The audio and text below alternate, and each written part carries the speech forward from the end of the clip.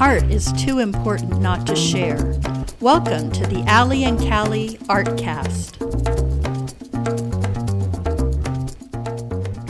Hi, I'm Allie. And I'm Callie, and we're with the Coeur d'Alene Arts and Culture Alliance. Welcome, everybody. We're back. We're back again. Yes, how are you? I'm good. I went to see Wicked. You did? Yeah, it was my first time. What did you think? I loved it. Isn't it? It's quite a spectacle. It was pretty powerful, and I have never read those books, so I really didn't know I didn't know what the story was about, really. But it was a little different than what I had envisioned. I thought it was all, a long time before Dorothy came along, but it actually was kind of going on while Dorothy was there.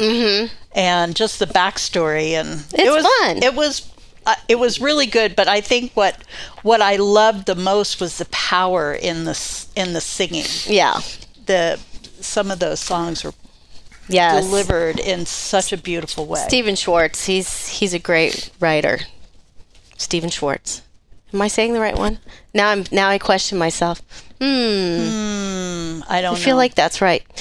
But whoever it was, they did a good really job. Good. Yeah. And double check me. And what's going on with you? Let's see. I just got back from Portland, where I spent some time with my husband doing a little. We had a work thing conference, selling his product basically, which is himself. Right. So I basically sold my husband. Oh, nobody took him, but just kidding. I sold the product. What did I say? Stephen Schwartz. I was right. You got it right. He wrote the music. Okay. And then the book was written by other people. But anyway, his family's there, so I got to see some of his family, and then saw some old friends that I used to know from Coeur d'Alene Summer Theater that have moved to LA and been in Vancouver, Washington, and then they sold their house in LA and they bought a beautiful house in Tualatin. Oh, wow. And he's actually a composer. Oh. And he's won Grammys and everything. And really? Who is that? His name is Sam. I'm not going to say the last name. Okay. Anyway, I was just wondering if I knew him. Sam and Joy. Anyway, they're wonderful. They have 3 kids now. And it was so funny because they used to live in our basement. And we drove down and looked, and we're driving in this neighborhood I'd never been in. And I was like, wow, these are nice houses. Wow. They're doing well. They're doing really well. Their house is way bigger than ours. Oh, wow. Well, that's cool. Yeah, and they're so sweet, and they have 3 lovely kids, and he's still writing tons of music and a lot. He's done for, Jason Derulo and what's his name? Adam Levine. And he does a lot of, and David Guetta. What? Cool. What? Get him on the podcast? You're like, what are you saying to me? Kristen is sending us subliminal messages. He's such a great composer, though. Tell him why I'm sending you subliminal messages. Because she lost her whiteboard. Yeah, exactly. Well, I'll see. Anyway, it was great seeing them, and it was a nice little trip. But fun. It was sunny too. It was beautiful in Portland. It made me go, but the traffic, makes me go, it's good to be home in Coeur d'Alene. Yeah, right. Where there's hardly any traffic. I know. There really isn't. Even though the locals complain about it. Yeah, we used to have 0 traffic. Now we have traffic. I know, but I once posted as I'm sitting in a traffic jam in Coeur d'Alene. You had to wait like 5 minutes? I had to wait an extra 5 minutes to get home. I know. We're such big complainers. We're like, oh my God, it took me 5 more minutes. Man, I grew up in Washington, D.C., so. You know traffic. Yeah. I've lived in Seattle. I learned how to drive in that traffic. My God. Denver, Portland. Anyway, enough of that. Enough of that. Los Angeles. Never lived there, but well, our guest today, we're pretty excited to have David Livingston, an accomplished actor, a director, and an Emmy-nominated producer who does workshops the Jacqueline Center. At the Jacqueline Center. Yes. He's an acting coach. As an acting coach. Yeah. Welcome. Yeah, welcome. Thank you. Yeah, thank you so much for being here. What an honor. Oh, well, we're happy to have you. I mean, myself, I wish I could I'm going to take your class because everyone needs to have a brush up for sure. Oh, well, that would be fantastic. I would love it. So let's see. What is your training? Tell us a little bit. Where are you from originally? Originally would be South Dakota. Oh yeah. Really? Okay. The very southeastern tip. Little town called Elk Point. Elk Point. Oh. I feel like I know that. I wonder why I know that. I don't know. I don't know. Sounds familiar. Anyway, so Elk Point, and then Yes. what made you decide to go into acting? When I was very young, when I was 12, I went to New York, talked my parents into it, had a relative there, so they let me go to study acting. Oh, wow. At 12? At 12. Wow. And I saw it in the back of the magazine, this acting school. Oh, wow. So I went to New York, and it turned out that the relative that I was staying with had a substance abuse problem. Oh, no. And I didn't want to tell my parents because they'd make me go home. So Everything's fine. Everything's fine, Mom, Dad, it's great. Oh, no. Instead, I stayed away from him when he was drinking. And he would send me out to get his alcohol, and I'm 12 in New Oh, York. my gosh. So I befriended these ladies of the evening, and they bought it for me. Oh, my gosh. Oh, wow. And I brought it back to him, which made him mean. So I immediately left the house. You're like, this isn't a good idea. Oh, my God. And I'm from South Dakota. I'm on the Lower East Side, and it's, it's survival. Right. And one day, an older gentleman stopped and talked to me. I told him what I was doing, and he said, "Oh, you want to learn to act? Go right over there, a couple blocks down, building on the left." And so I went over there, and I was sitting on a storefront step, and it was raining, and I was sitting there for about, I don't know, a couple of hours, and an old guy came up to me, asked me, where's my adult? Right. And I said, well, he's shopping or something. I don't know what I told him. Very busy. And it happened to be Sandy Meisner. Oh, wow. And Sandy Meisner is one of the acting icons of the age. Wow. A lot of people studied with Sandy. Uh-huh. Anthony Hopkins, John Voight. Really? That's crazy. So he said, well, why don't you come on in? And I went and sat in on one of his workshops. I'm 12 years old from South Dakota, and I'm watching Can't even what believe I'm it. seeing. I can't believe what I'm seeing. I'm watching this game being played it was everything that I wanted to emulate. And so I was sitting in it. He said, you want to come back tomorrow? I said, yeah. And he goes, well, the bathrooms need cleaned, and the lobby needs vacuumed. You okay with that? And I said, yeah. And so I had an in, and I just kept showing up at these classes. And then one day, during the class, he called my name, and my heart was like, Here we go. oh my God. Bring it. That trip from my seat to that stage was like the most terrifying trip I've ever made. I'm surprised my legs moved. Right. And I went up there, and there was this actress up there, and everyone could see that I was terrified. And she just took care of me, which in terms of theatrical power was a very wise thing for her to do. You don't get a frightened little kid on stage and do anything but accommodate their fear. Right. And so that's what happened. It turned out to be a wonderful experience, and I was so impacted by it that I, in some way, fell in love with this person and have been searching for her ever since. Not her, but Just her. what she does, who she is on stage. Right. Something like that. Yeah, her energy. Right. Wow. And that's how it all began. And then I returned summers after. And then I moved from Sandy Meisner to Stella Adler, another iconic instructor who taught Marlon Brando how to act. Oh, my goodness. Wow.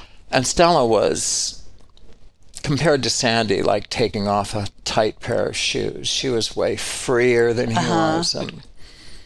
And I really appreciated that.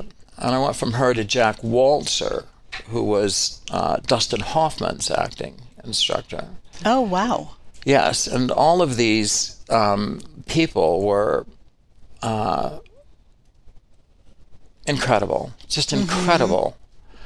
And then, after that, Sidney Pollack, if you don't know, directed 12 different actors to Oscar-winning performances. That's amazing, yeah. That is unbelievable. That is unbelievable. And so he came from the neighborhood playhouse and Sandy Meisner, and he was a devotee of Meisner's. So Pollack and I also went from being actors to coaching actors on television. And Sidney, in fact, brought me in to coach on my first film, The Firm, that he was directing. Oh, wow.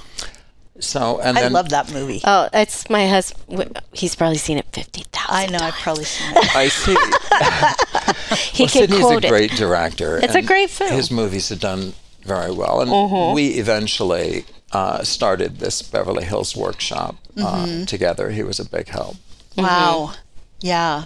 That's exciting. So moving from New York to Hollywood then, by the time I got to Hollywood, the people that I was working with at a very early age in New York were already established in the industry. So it wasn't like I was an outsider. It wasn't long before I got a call asking me if I wanted to participate in starting a West Coast version of what we were doing in New York. Oh. And I also had the advantage of, they're making movies while I was back east having an off-Broadway career in theater. And so there was a kind of a mutual interest in sharing. Right. Wow. Yeah. So you went from a theater Background. kind of a theater background to the film and TV. Yes, that's a very common. Is it? Yes, Hollywood harvests actors from New York theater because when you cut your teeth in front of a live audience, and you're nodding, and I know you know, Kelly. You know what works and what doesn't, because it's the audience that lets you know whether you're on it or just off. Right. And so then when you're on a movie set where you're maybe in a room with 3, 4, 5 people, they're relying on your sense of what works and what doesn't that you harvested in front, cultivated in front of a live audience. Right. And it makes perfect sense. Oh, yeah, that does make sense. And without having, probably why I have a hard time doing, I've never done a film, I've done some commercial work where I felt so uncomfortable with the camera, just so close that I had a hard time not knowing it was there. Yeah. And granted, I don't have a lot of experience, and I felt very uncomfortable. I mean, having like 40 years, 30 at that time, like 20 years in live theater, going, I don't get this. I don't know how people do it. How do they not see that camera? How do they not see the 40 people and the crew? I was blown away, and I thought, this is a skill I don't have yet, and maybe never will get, and it's a talent that is, it's not easy, and I admire people that make it look so easy, and that that you can completely immerse yourself in the character, in the role, and forget completely about all those other people that are, right. I mean, there's something about, for me, when I'm on stage, I don't even see the audience. It's black. Right. So I can just immerse and not see anything else. Right. And I believe that I'm where I'm supposed to be in the scene, in the show, in my environment.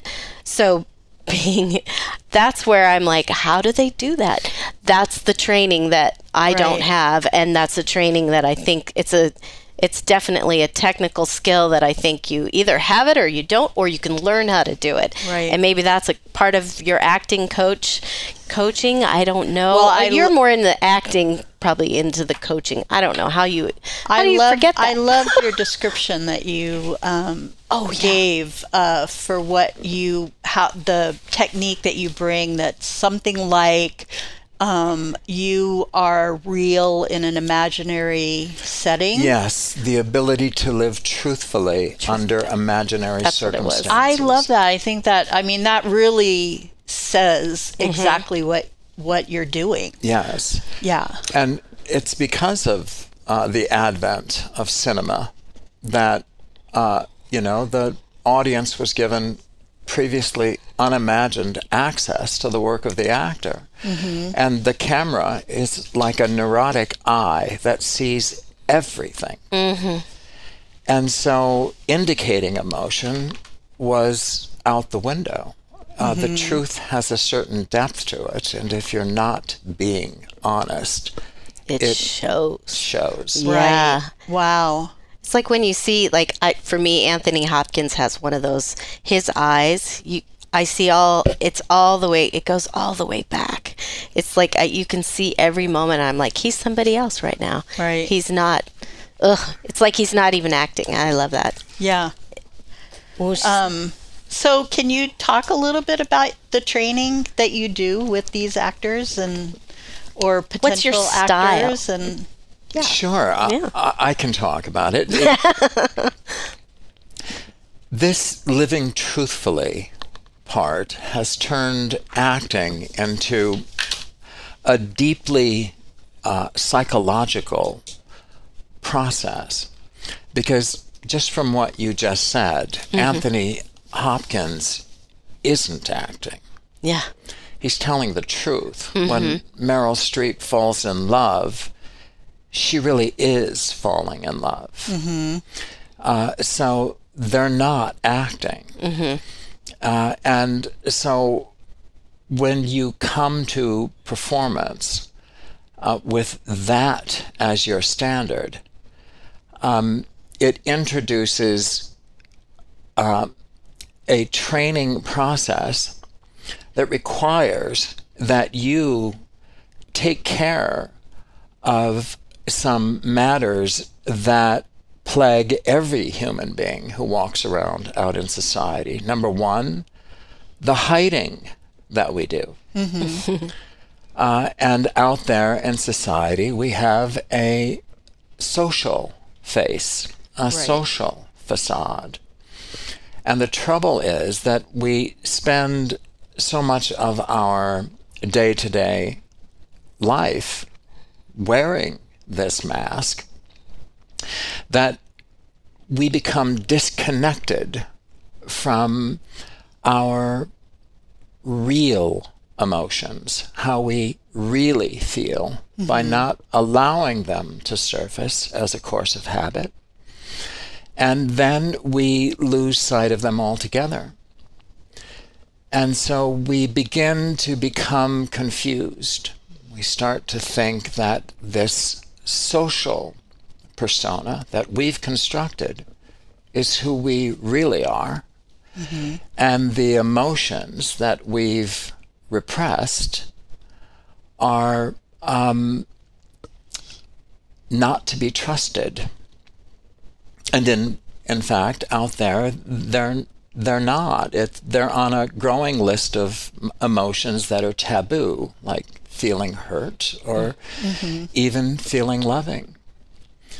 And so the workshop, first and foremost, is a safe place for the performance artist to come to relearn, to be themselves, because it's a place that they don't have to worry that someone isn't going to let them, or that there's going to be some kind of real-life repercussion.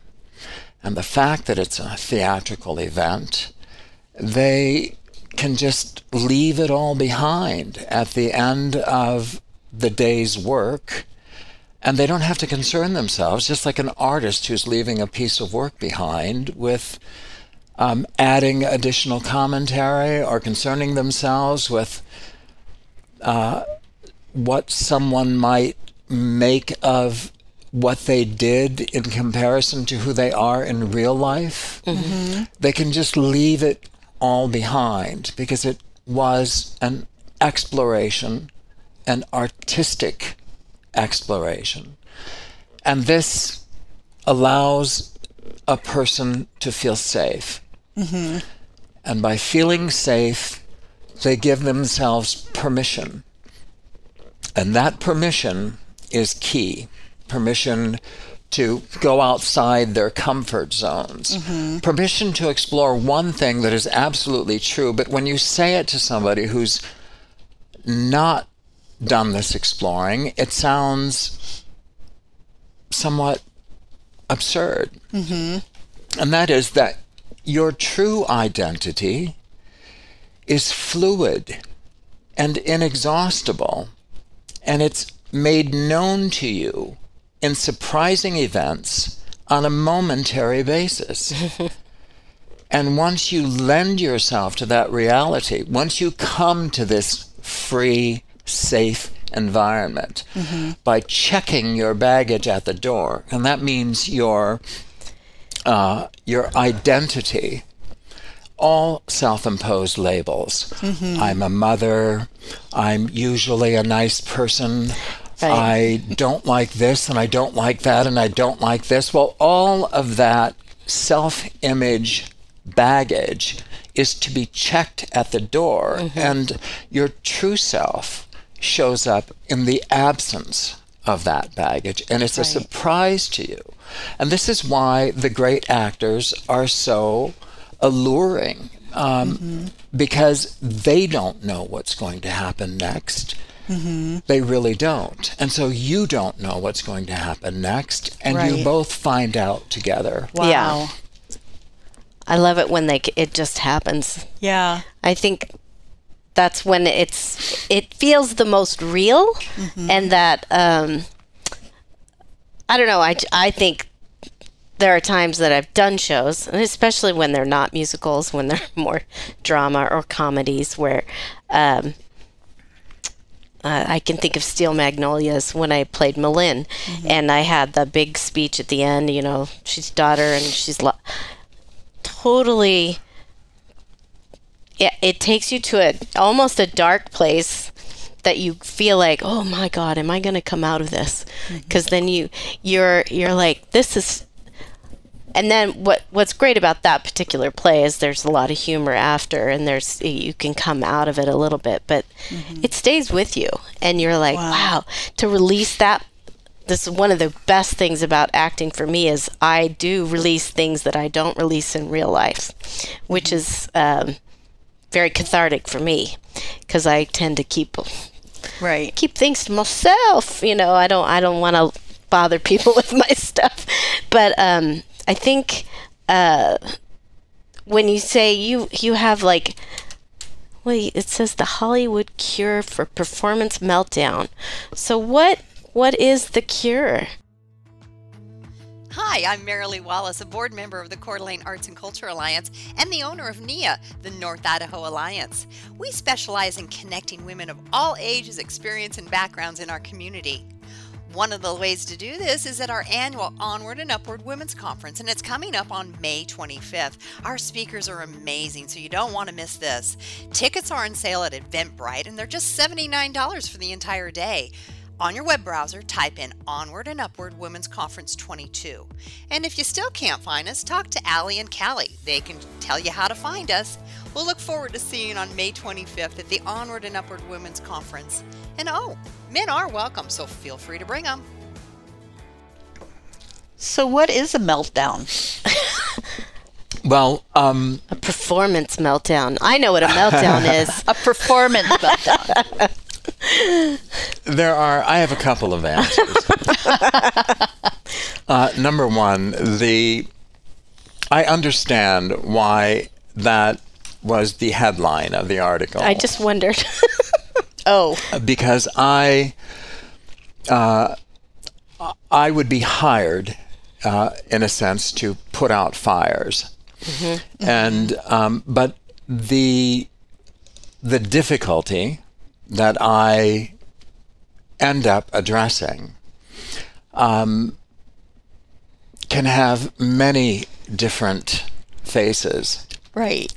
So in that regard, a meltdown is whatever I find when I get there. But another answer is that just like writers can have writer's block, mm-hmm. performers can have blocks too. Mm-hmm. Okay. And so when that occurs, mm-hmm. that is something that, well, it must be dealt with. Mm-hmm. Because I'm not called in unless this happens during principal photography. Right. Mm-hmm. And when a lead actor or actress has a call time, there's only one way to show up at that call time, and that is completely prepared and ready to stand and deliver. Sure. Every other way is unacceptable. Mm-hmm. And so, production houses cannot, they can ill afford to delay a film for these things to get ironed out because the cost is prohibitive. Right. Yeah. Sure. Absolutely. So, in that regard, the Beverly Hills Workshop was a wonderful tool, a wonderful thing to have, because mm-hmm. I could bring them into this environment. And it was an environment specifically for major players. It was a private setting. Mm-hmm. It had its own security and accommodations. Mm-hmm.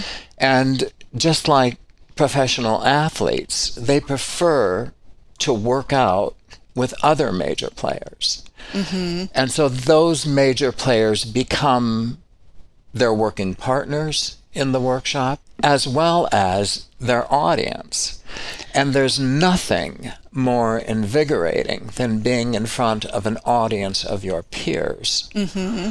Especially at that level. So when I'm bringing in an actor to that environment to become unblocked, mm-hmm. it's an ideal situation. So, right. Yeah. Can you give us an example of, like a situation that was difficult to deal with for I'm assuming the director, and they called you in? Oh my, yes.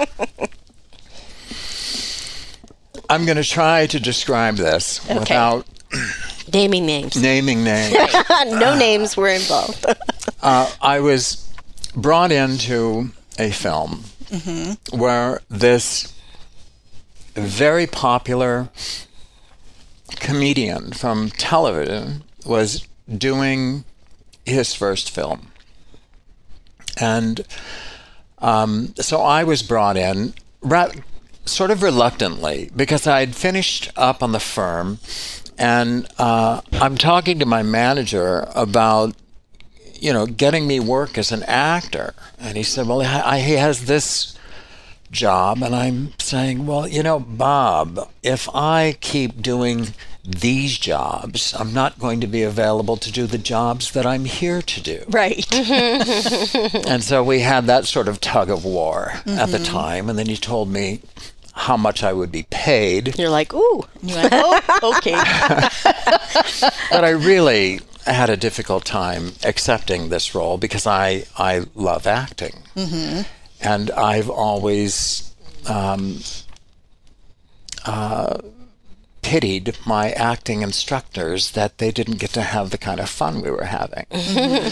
So nevertheless, I showed up, I took this job, I invited this actor to meet me at my workshop, and he didn't show. And so I invited him 3 more times. Oh, and I ended up sitting in that theater by myself. Oh.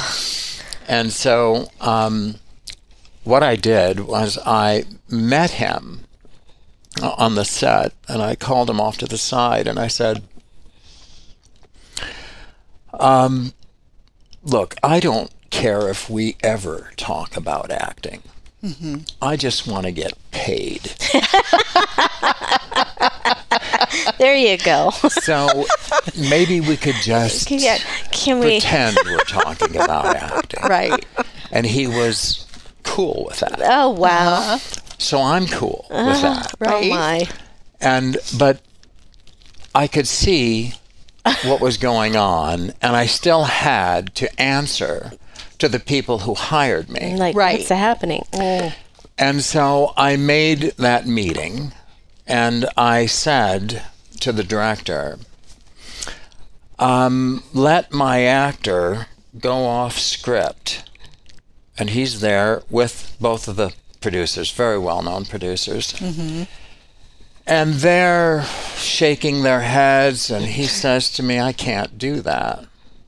And I said, look, you've got this young, talented, improvisational comedian. And he's working opposite one of the iconic actors still alive today, who's done this so many times he's walking in his sleep. If you let this talented, improvising comedian go off script and force this iconic legend to go off script, you're going to get the best performance this legend has ever put before a camera. Yeah. And I could see I'm getting their attention. Mm-hmm. And they listened, and they left the room, and they came back, and he said, no, we can't do that. And I said, let my actor go off script for 1 day. Yeah. There you go. And if it doesn't work out, I will give you my salary. Mm-hmm. Wow. And they took the deal. Yeah. And they stayed off book for the rest of the movie. Wow. And it went on to be one of the highest grossing films of the year. Oh my God, that's amazing. So that's what it's like. You just field whatever's there. Yeah. Yeah, you're trying to figure it out. Well, that's awesome. That's great. Yeah, that's amazing. Wow. So the media got involved in that, and they started calling me this actor's acting coach. Nothing could be further from the truth. Mm-hmm. So, you know, I learned at an early time about anonymity in this position. Mm-hmm. Because I'm working with high-profile performers. They are every bit of what they put up on that screen. Right. And they should have every bit of the credit for it. Mm-hmm. I am paid to come in and do what I do. And I don't feel it's ethical for me to disregard the vulnerability of their high-profile position and make myself known as a contributor because of the title acting coach. It implies things that are cannot be accurately conveyed. Right. I think that makes a lot of sense now. Yeah. Yeah. Wow. Because other people would want credit. They would want, well, put my name on the, I want to be on the screen. And well, I know. You think of Hollywood and everybody wants credit. They want their name on it, but that makes sense. Yes, but if you're the actor, you won't go near me if I betray you like Right. Of course. Right. Yeah. That makes a lot of sense. So now you're here and in Coeur d'Alene. You're on what you're calling a sabbatical. I want to know what that means. Well, and why Coeur d'Alene? Well, I'm building a house in Sandpoint. Oh, nice. Oh, cool. So, and he should meet Michael. Oh, yeah. Yeah. We got a friend you should meet. Yeah. He lives in Sandpoint, and he's a musician, and he's very talented. Well, there's a buzz in Hollywood about Sandpoint. Oh, well, there you go. That's why I checked it out. Oh, good. Gotcha. There's a few, right? A few of us. Well, we know that Viggo Mortensen lived there for a little while. Yeah. I don't know who else. I don't know, but He's the only one. So. I don't know. I just know I saw him once at a wine bar. But anyway, we got sidetracked. Yeah, that's Squirrel. Yeah. So Coeur d'Alene sabbatical. Mm-hmm. Well, I was at a point where I could spend the rest of my life doing what I was doing there. Mm-hmm. And, just surf and have fun and show up at a theater once a week and be treated like I'm somebody. Right. I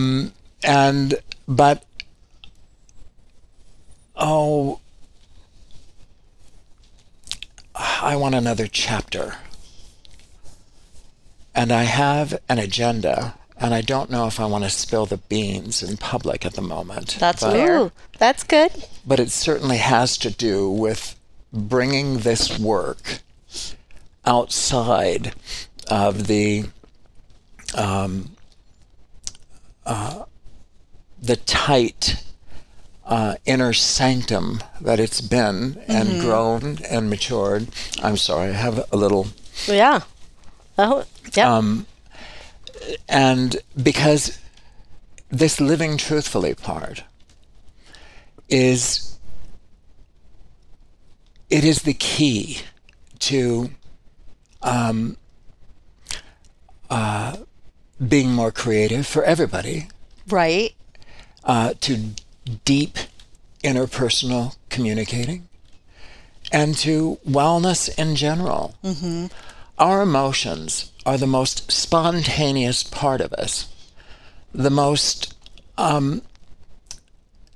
accurate reflection of our environment as we lend our attention to it. Mm-hmm. And so to have a position that is adversarial toward the entire emotional spectrum is causing a kind of crippling for everyone that is preventing them from ease and pleasure.